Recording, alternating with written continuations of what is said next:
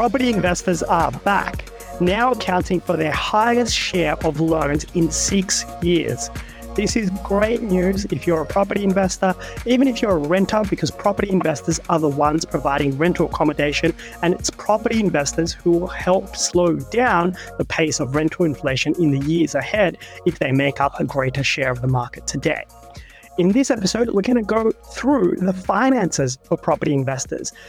Today's financing environment is tight. We have done a number of podcasts talking about the current financial conditions being some of the tightest financial conditions we have ever seen. In this episode, we're going to go through 5 ways that property investors can grow, scale, and continue to purchase in a borrowing power constrained environment. If you're a property investor looking to grow and scale your portfolio, this episode is for you. Curtis, how are you? Yeah, going really well. Pretty excited for this one because ever since we started the business, talking about how to scale a portfolio has kind of been the most common thing that we speak to clients about. And like you say, it's an extremely tight environment. Yep. So it's probably the most difficult time to do it, but it's good to kind of reopen that discussion because, the environment's changed a little bit. So you got to do things a little bit differently if you do want to scale. Yeah, for sure. So we have different conversations with clients and borrowers all across Australia at different points in time. And the one question that has begun this year, perhaps it's January and people are planning in January a lot. So the one question that we get asked a lot now is, Freedom, Curtis, how do we keep going? How do we keep borrowing money? We're finding our goals don't necessarily match the borrowing power calculators and the serviceability calculators out there today. So that's what this episode's about. We're going to go through 5 techniques. The first one is the most obvious one. It's about you as an individual and what you can do yourself to help boost your borrow power. That's where it all starts. And really, as simple as that one is, the more income you have, the easier it's going to be. That's truth and a fact about servicing calculators. Income is scalable and it does drive serviceability calculators.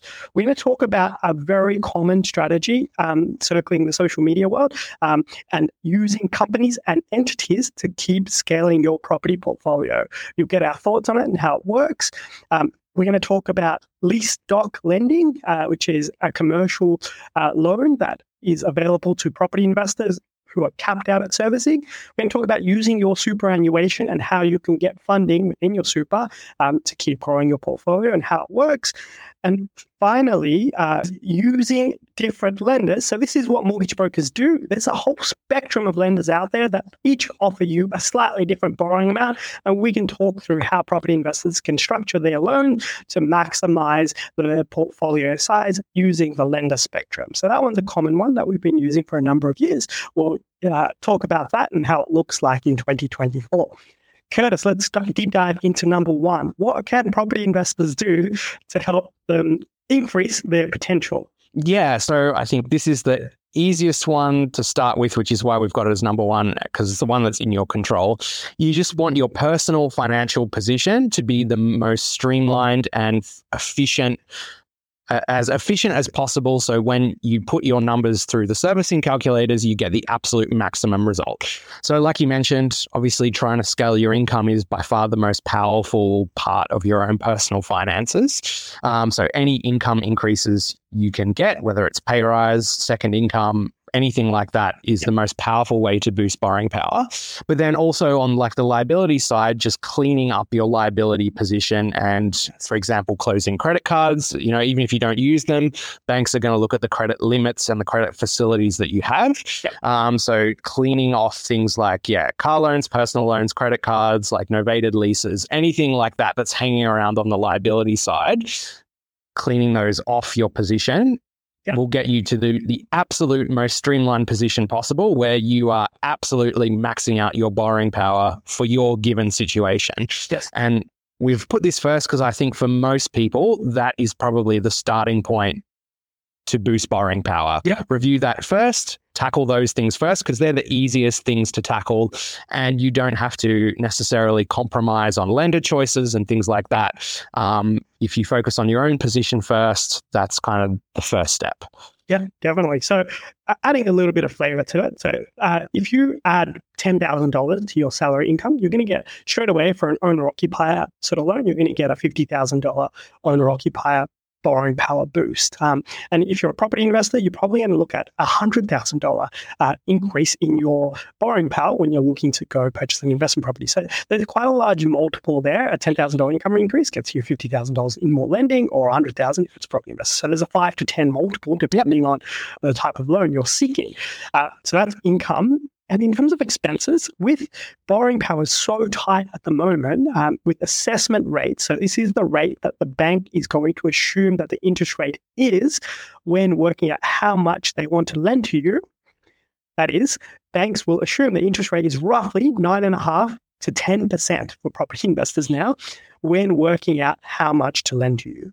Now, if you run those numbers, you're going to find that whatever property investment you purchase, for the broad majority of them, for 99% of property investments, they're going to detract away from your borrowing power because you simply aren't going to be getting 9.5%, 10% yields on P&I loan repayments. That just isn't going to be the case. So borrowing powers start coming down over time for property investors. This is that serviceability wall that's a common term.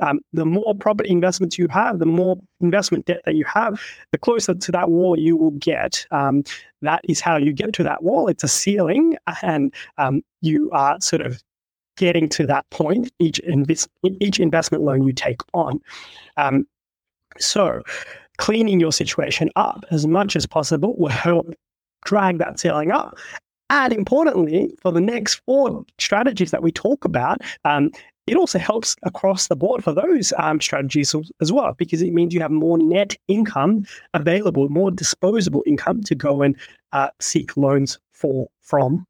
Yeah. And it's, I guess, with borrowing powers so tight, it does just kind of make a little bit of logical sense. Like if your goal is to grow a portfolio in the current environment, then you kind of need a really streamlined financial position. If that's your objective, that's just part of the sacrifice that's kind of required in the current environment. Potentially, when rates, were at 2%, maybe not as much of a requirement then, but now, if that's your objective, then, cutting out things like credit cards and, novated leases, anything on the liability side that's not absolutely necessary, HECS even, which can be a big one for some people. That's a bit trickier.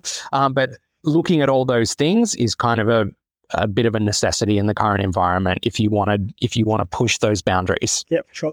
One little thing I'd add, it's a conversation that we have a lot with borrowers in the planning phase, is asking for loan at the time it suits your income position. So different people go through life, and there's going to be periods in time where they're earning a higher income and periods in time where they're earning a lower income. So if you've just taken 3 months off on holidays or are in between jobs and not currently working, you're probably going to find your borrowing capacity has been shot and it's really, really poor.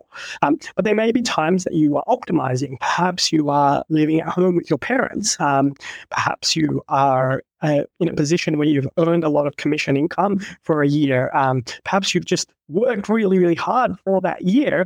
It's a temporary sort of situation. Banks give you 30-year loans, right? But they assess you at the time when you go and apply, and they look at your position at the time you go and apply.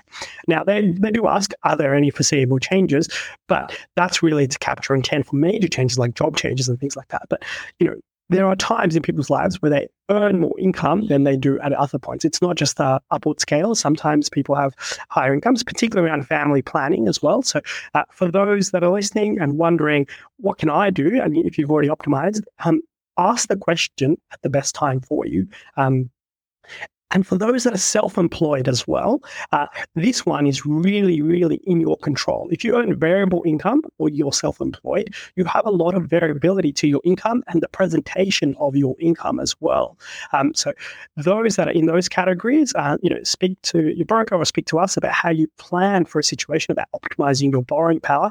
And this is the number one thing, our number one technique is focus on yourself, really. And if you're self-employed or earning variable income, you have some control here. So, speak to us and do some planning and modeling out as to, hey, perhaps I bring forward purchases or delay purchases around my own individual capacity. Yeah, and bonus income's another one that we see a fair amount of. If you get an end of year bonus or an end of financial year bonus. If you're getting a pre-approval in June before that bonus hits versus July, when after that bonus hits, you might be looking at a totally different position. So like you say, because it's a point in time assessment that banks are running, if you do have any variability to your income, it does pay to map that out and go, okay, over the 12-month income cycle that I receive, like when is the best window to present this to a bank? Definitely. I think that captures it's about you, optimize your own situation.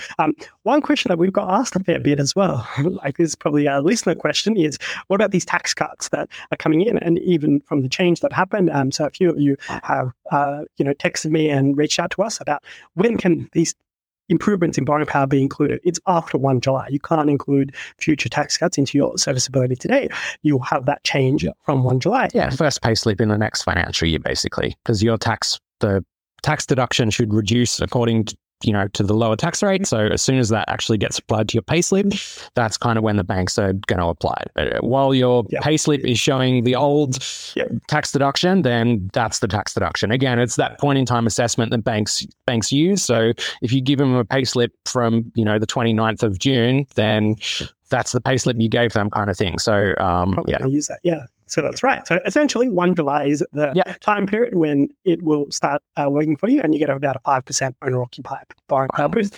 For the broad majority of categories, one group is 6%, but really, really broad majority of people, 5% owner borrowing power boost for an individual to your calculations if you're trying to work out what that is. So that's the about you situation. There are some variabilities that are outside your control, like tax cuts, but the things that you can control are really cleaning up your own financial situation, keeping your credit history pretty clean. That one's not necessarily an issue, mainly for our clients, but if you're in those circumstances, you want to keep your credit history clean, make sure your payments are all good, not have any unneeded liabilities. Consider chopping up those credit cards, at least at the time of loan applications. They are real big drags on your serviceability, and asking for lending at the right time. So if you are in a position where your serviceability is at a high point, perhaps think about bringing forward your investment planning and take the knowledge. And one thing that I've learned as a property investor over the last decade or so is there's always a good time to buy somewhere. And I think 2024 offers a little bit of certainty in the marketplace. So if you're in a position where you can buy this year and you may not in future years for family planning reasons or whatever reasons you have, it's not necessarily the worst time in the world to go and purchase something. You just need to be selective about where and what. There'll be something somewhere out there that is a good investment over the next few years today. So I'm sure of that. All right, let's go through the second one. Yep. So aside from your personal position, next cab off the rank is looking at the lenders that you approach and how different lenders will produce different borrowing power results. So it's not for a given position, you go to every bank and they give you the same number. There's a pretty high degree of variance between what you can get from one to the next. So do you want to give a little bit of an overview of how we think about using different lenders at different times? Yeah, sure. So we categorize this into sort of 3 groups of lenders. There's mainstream lenders, there's middle tier non-bank lenders, and then there's the aggressive lenders that offer a lot of money to investors. So and charge a premium for the privilege. So for the first group, mainstream lenders, they all have very similar serviceability calculators. So if you put your own position into NAB, CBA, ANZ, Westpac, etc., Suncorp, Macquarie, all ADIs, if you put your numbers into those serviceability calculators, you're going to get a small variance in results between lenders.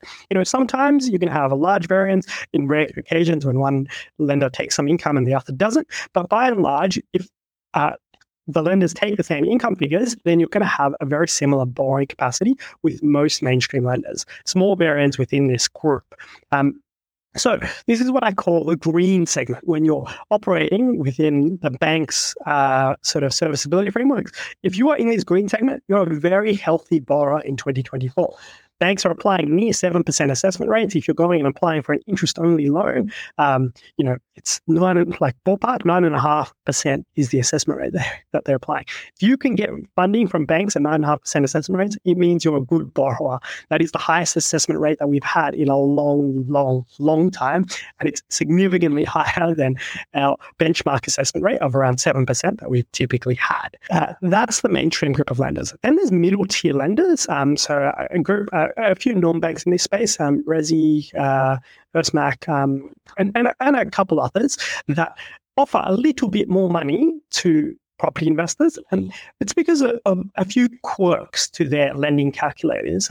They pushed the boat a little bit and created a few different changes in their policy that they don't really advertise so much, but there's marginal differences in their serviceability frameworks for property investors associated with the gearing that they take on those investment debts that feed back into your serviceability calculator and give you more money.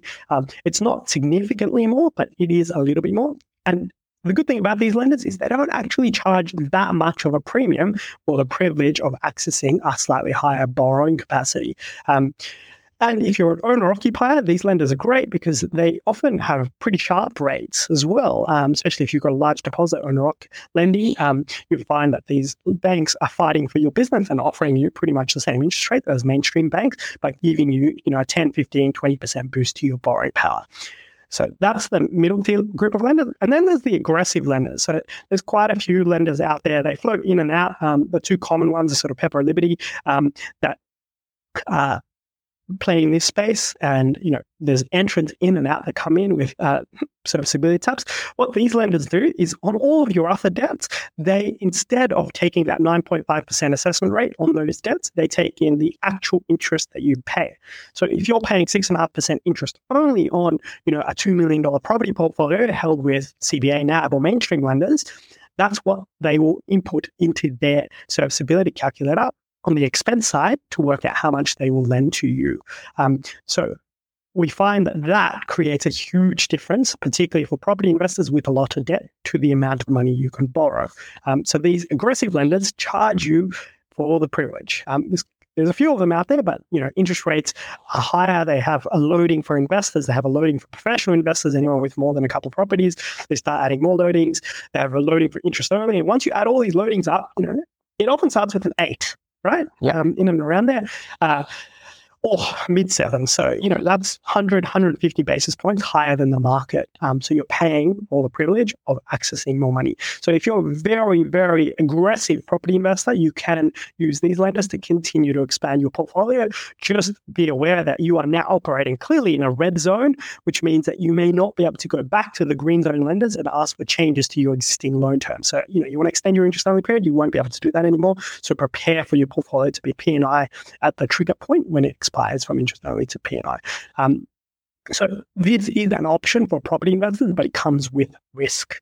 Yeah. That's the lay of the land about ordering of lenders. Yeah. And typically you do it in I would say like an orderly fashion. So you've kind of broken down, if we go green, yellow, red, yep. You would use up your borrowing power with the green lenders, the mainstream lenders first. That might get you your first investment property, your first couple of investment properties. You run the course with them until you're starting to hit that borrowing power limit. Yes. Then you're using these non-bank lenders, whether you just need a little boost, you might be going to like a Resimac, or if you're needing a big boost, you might go to Liberty. But you're using these lenders to get the last property or the last 2 properties in the portfolio. Yes. So that's the structuring and doing things in the right order is crucial to getting the maximum result. Like if you start using the aggressive lenders first, you don't really get the benefit you don't get the total portfolio size that you would have been able to get. So the idea is you're using the green lenders and then you're dipping into the yellow or the red lenders for that extra purchase to grow the portfolio. Yeah. I call this the finance multiplier. What you can multiply your green zone by structuring and ordering your lenders appropriately. You can get a finance multiplier, 50, 100% even. Yep. And you can, expand your portfolio. And the more lenders in this aggressive basket group, you can kind of recycle them a little bit. You can go from Pepper to Liberty to, Granite, to a whole bunch of options that exist in this space that come in and out. there are options in this space, and you can keep going and expand your portfolio. You can 2x your portfolio size if you wanted to, but it comes with extreme risk. And we caution most people, really the majority of people, against it, or at least, go eyes wide open with what you are doing when you're doing this, and have healthy deposits and increase your risk buffers as you start growing. Don't go and jump onto these lenders and also be in a position where, hey, you have no risk buffers at all and you've accounted for all your loans to be interest only. Don't go and do that with really high LVRs. That's just madness. So just balance your portfolio and the acquisition phase, and using these lenders with a sort of plan for how am I managing my portfolio here. If I'm going to stay with these lenders for the medium to long term, then have high risk buffers in place. Yeah, and like you say, you have to build in an assumption that it's not going to be easy to move back to the green lenders in a short space of time. Like if you needed to go and use a red zone lender for your purchase, and unless your circumstances change, or unless the finance landscape changes in a significant way, the same reason why you had to use them in the first place is probably going to still exist 6 months later and prevent you from refinancing to, a mainstream lender. So you have to kind of budget that you're going to be sitting with these lenders for the short to medium term at least. And you're a little bit beholden to them. If they put through a rate increase, you can't just bring them up and be like, if you're a CBA customer, be like, I'm going to refinance to ANZ, or I'm going to refinance to NAB. Like, that's not the position you're in. So you need to have these buffers, because you don't necessarily have the capacity to just pick your loan up and move it somewhere else. So that's why it's important, because you are kind of locked in with that lender, and you need to have a buffer for if they put your rate up a little bit, you have to wear it, and you have to have the buffers built in that you can absorb that. And we know it. Like we reprice every single loan on our book every 6, 9, 12 months. And we've done that exercise over the last couple of years. And all of the mainstream lenders had been very, very good over the past 12, 24 months in terms of the repricing offers that they're providing. Obviously, there's been a lot of refinancing, but the existing banks are coming to the table and saying, look, we'll try and get you close to market rates. And a lot of the time, refinancing, the benefit from refinancing is pretty minimal. People are doing it for cashbacks and whatnot.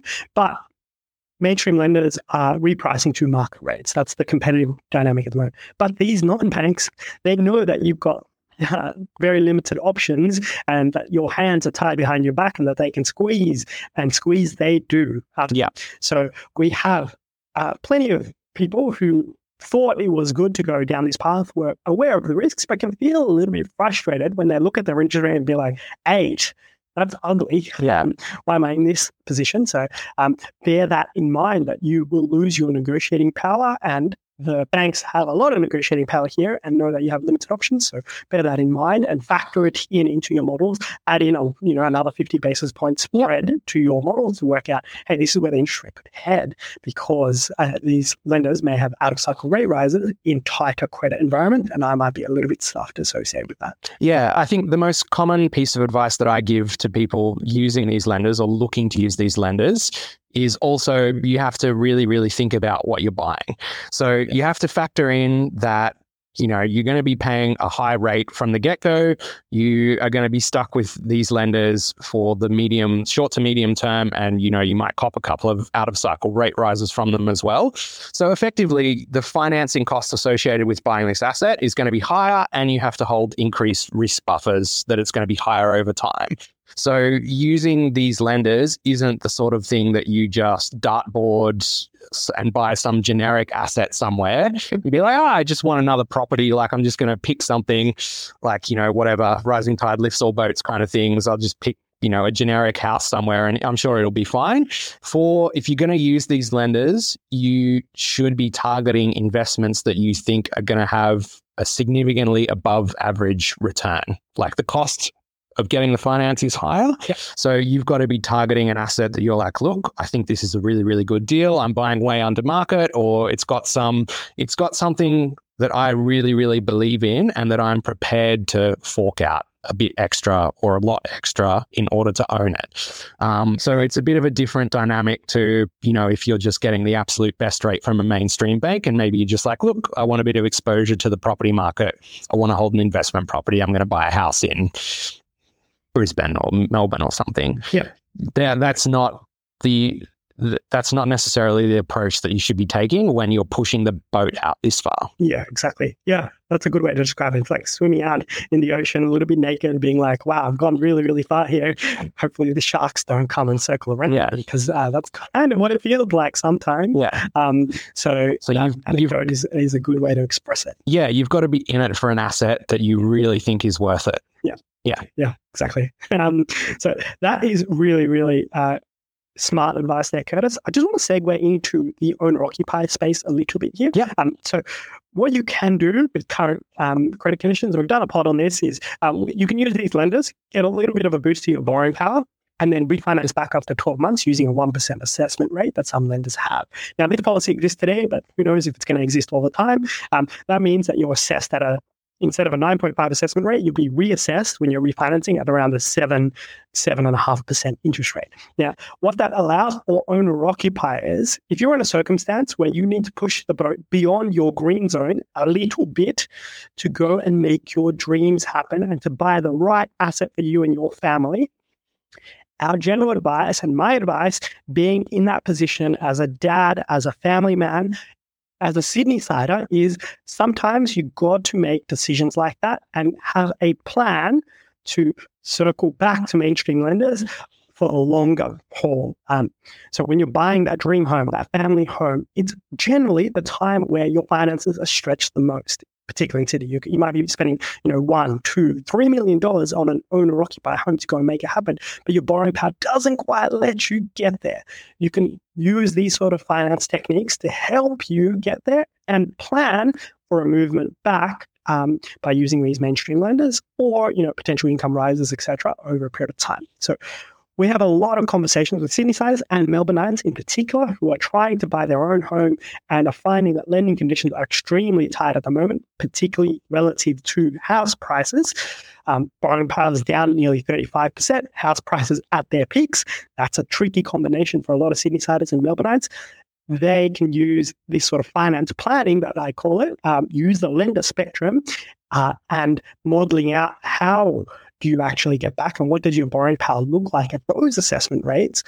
You can do that planning and potentially make that decision. Go in eyes wide open and have a clear plan for how you refinance back if you go and take this fairly aggressive approach. I just understand that there is more of a need for it in this tough financing environment and really tough property market out there where you have to pay really high prices and you're getting smaller debt sizes. It's a tricky combination, and these tools can help you manage that debt size problem. All right. I think that's really good advice, and particularly for owner occupiers as well. So let's leave it there for this podcast. Yeah. Like you mentioned, we've got 5 strategies. So that, by my super math skills, that means there's 3 to go. Yeah. So tune in for the next one, or if it's already been released, just click next, and the next 3 strategies will be coming up. Yes. So this episode we've shortened down to be about what you can do and what we can do with you operating with just a standard approach. This encapsulates 95% of listeners and 95% of you. The next episode is for those who want to know how to do more and how to get more, and to go through the advanced financing techniques. So we're going to go through that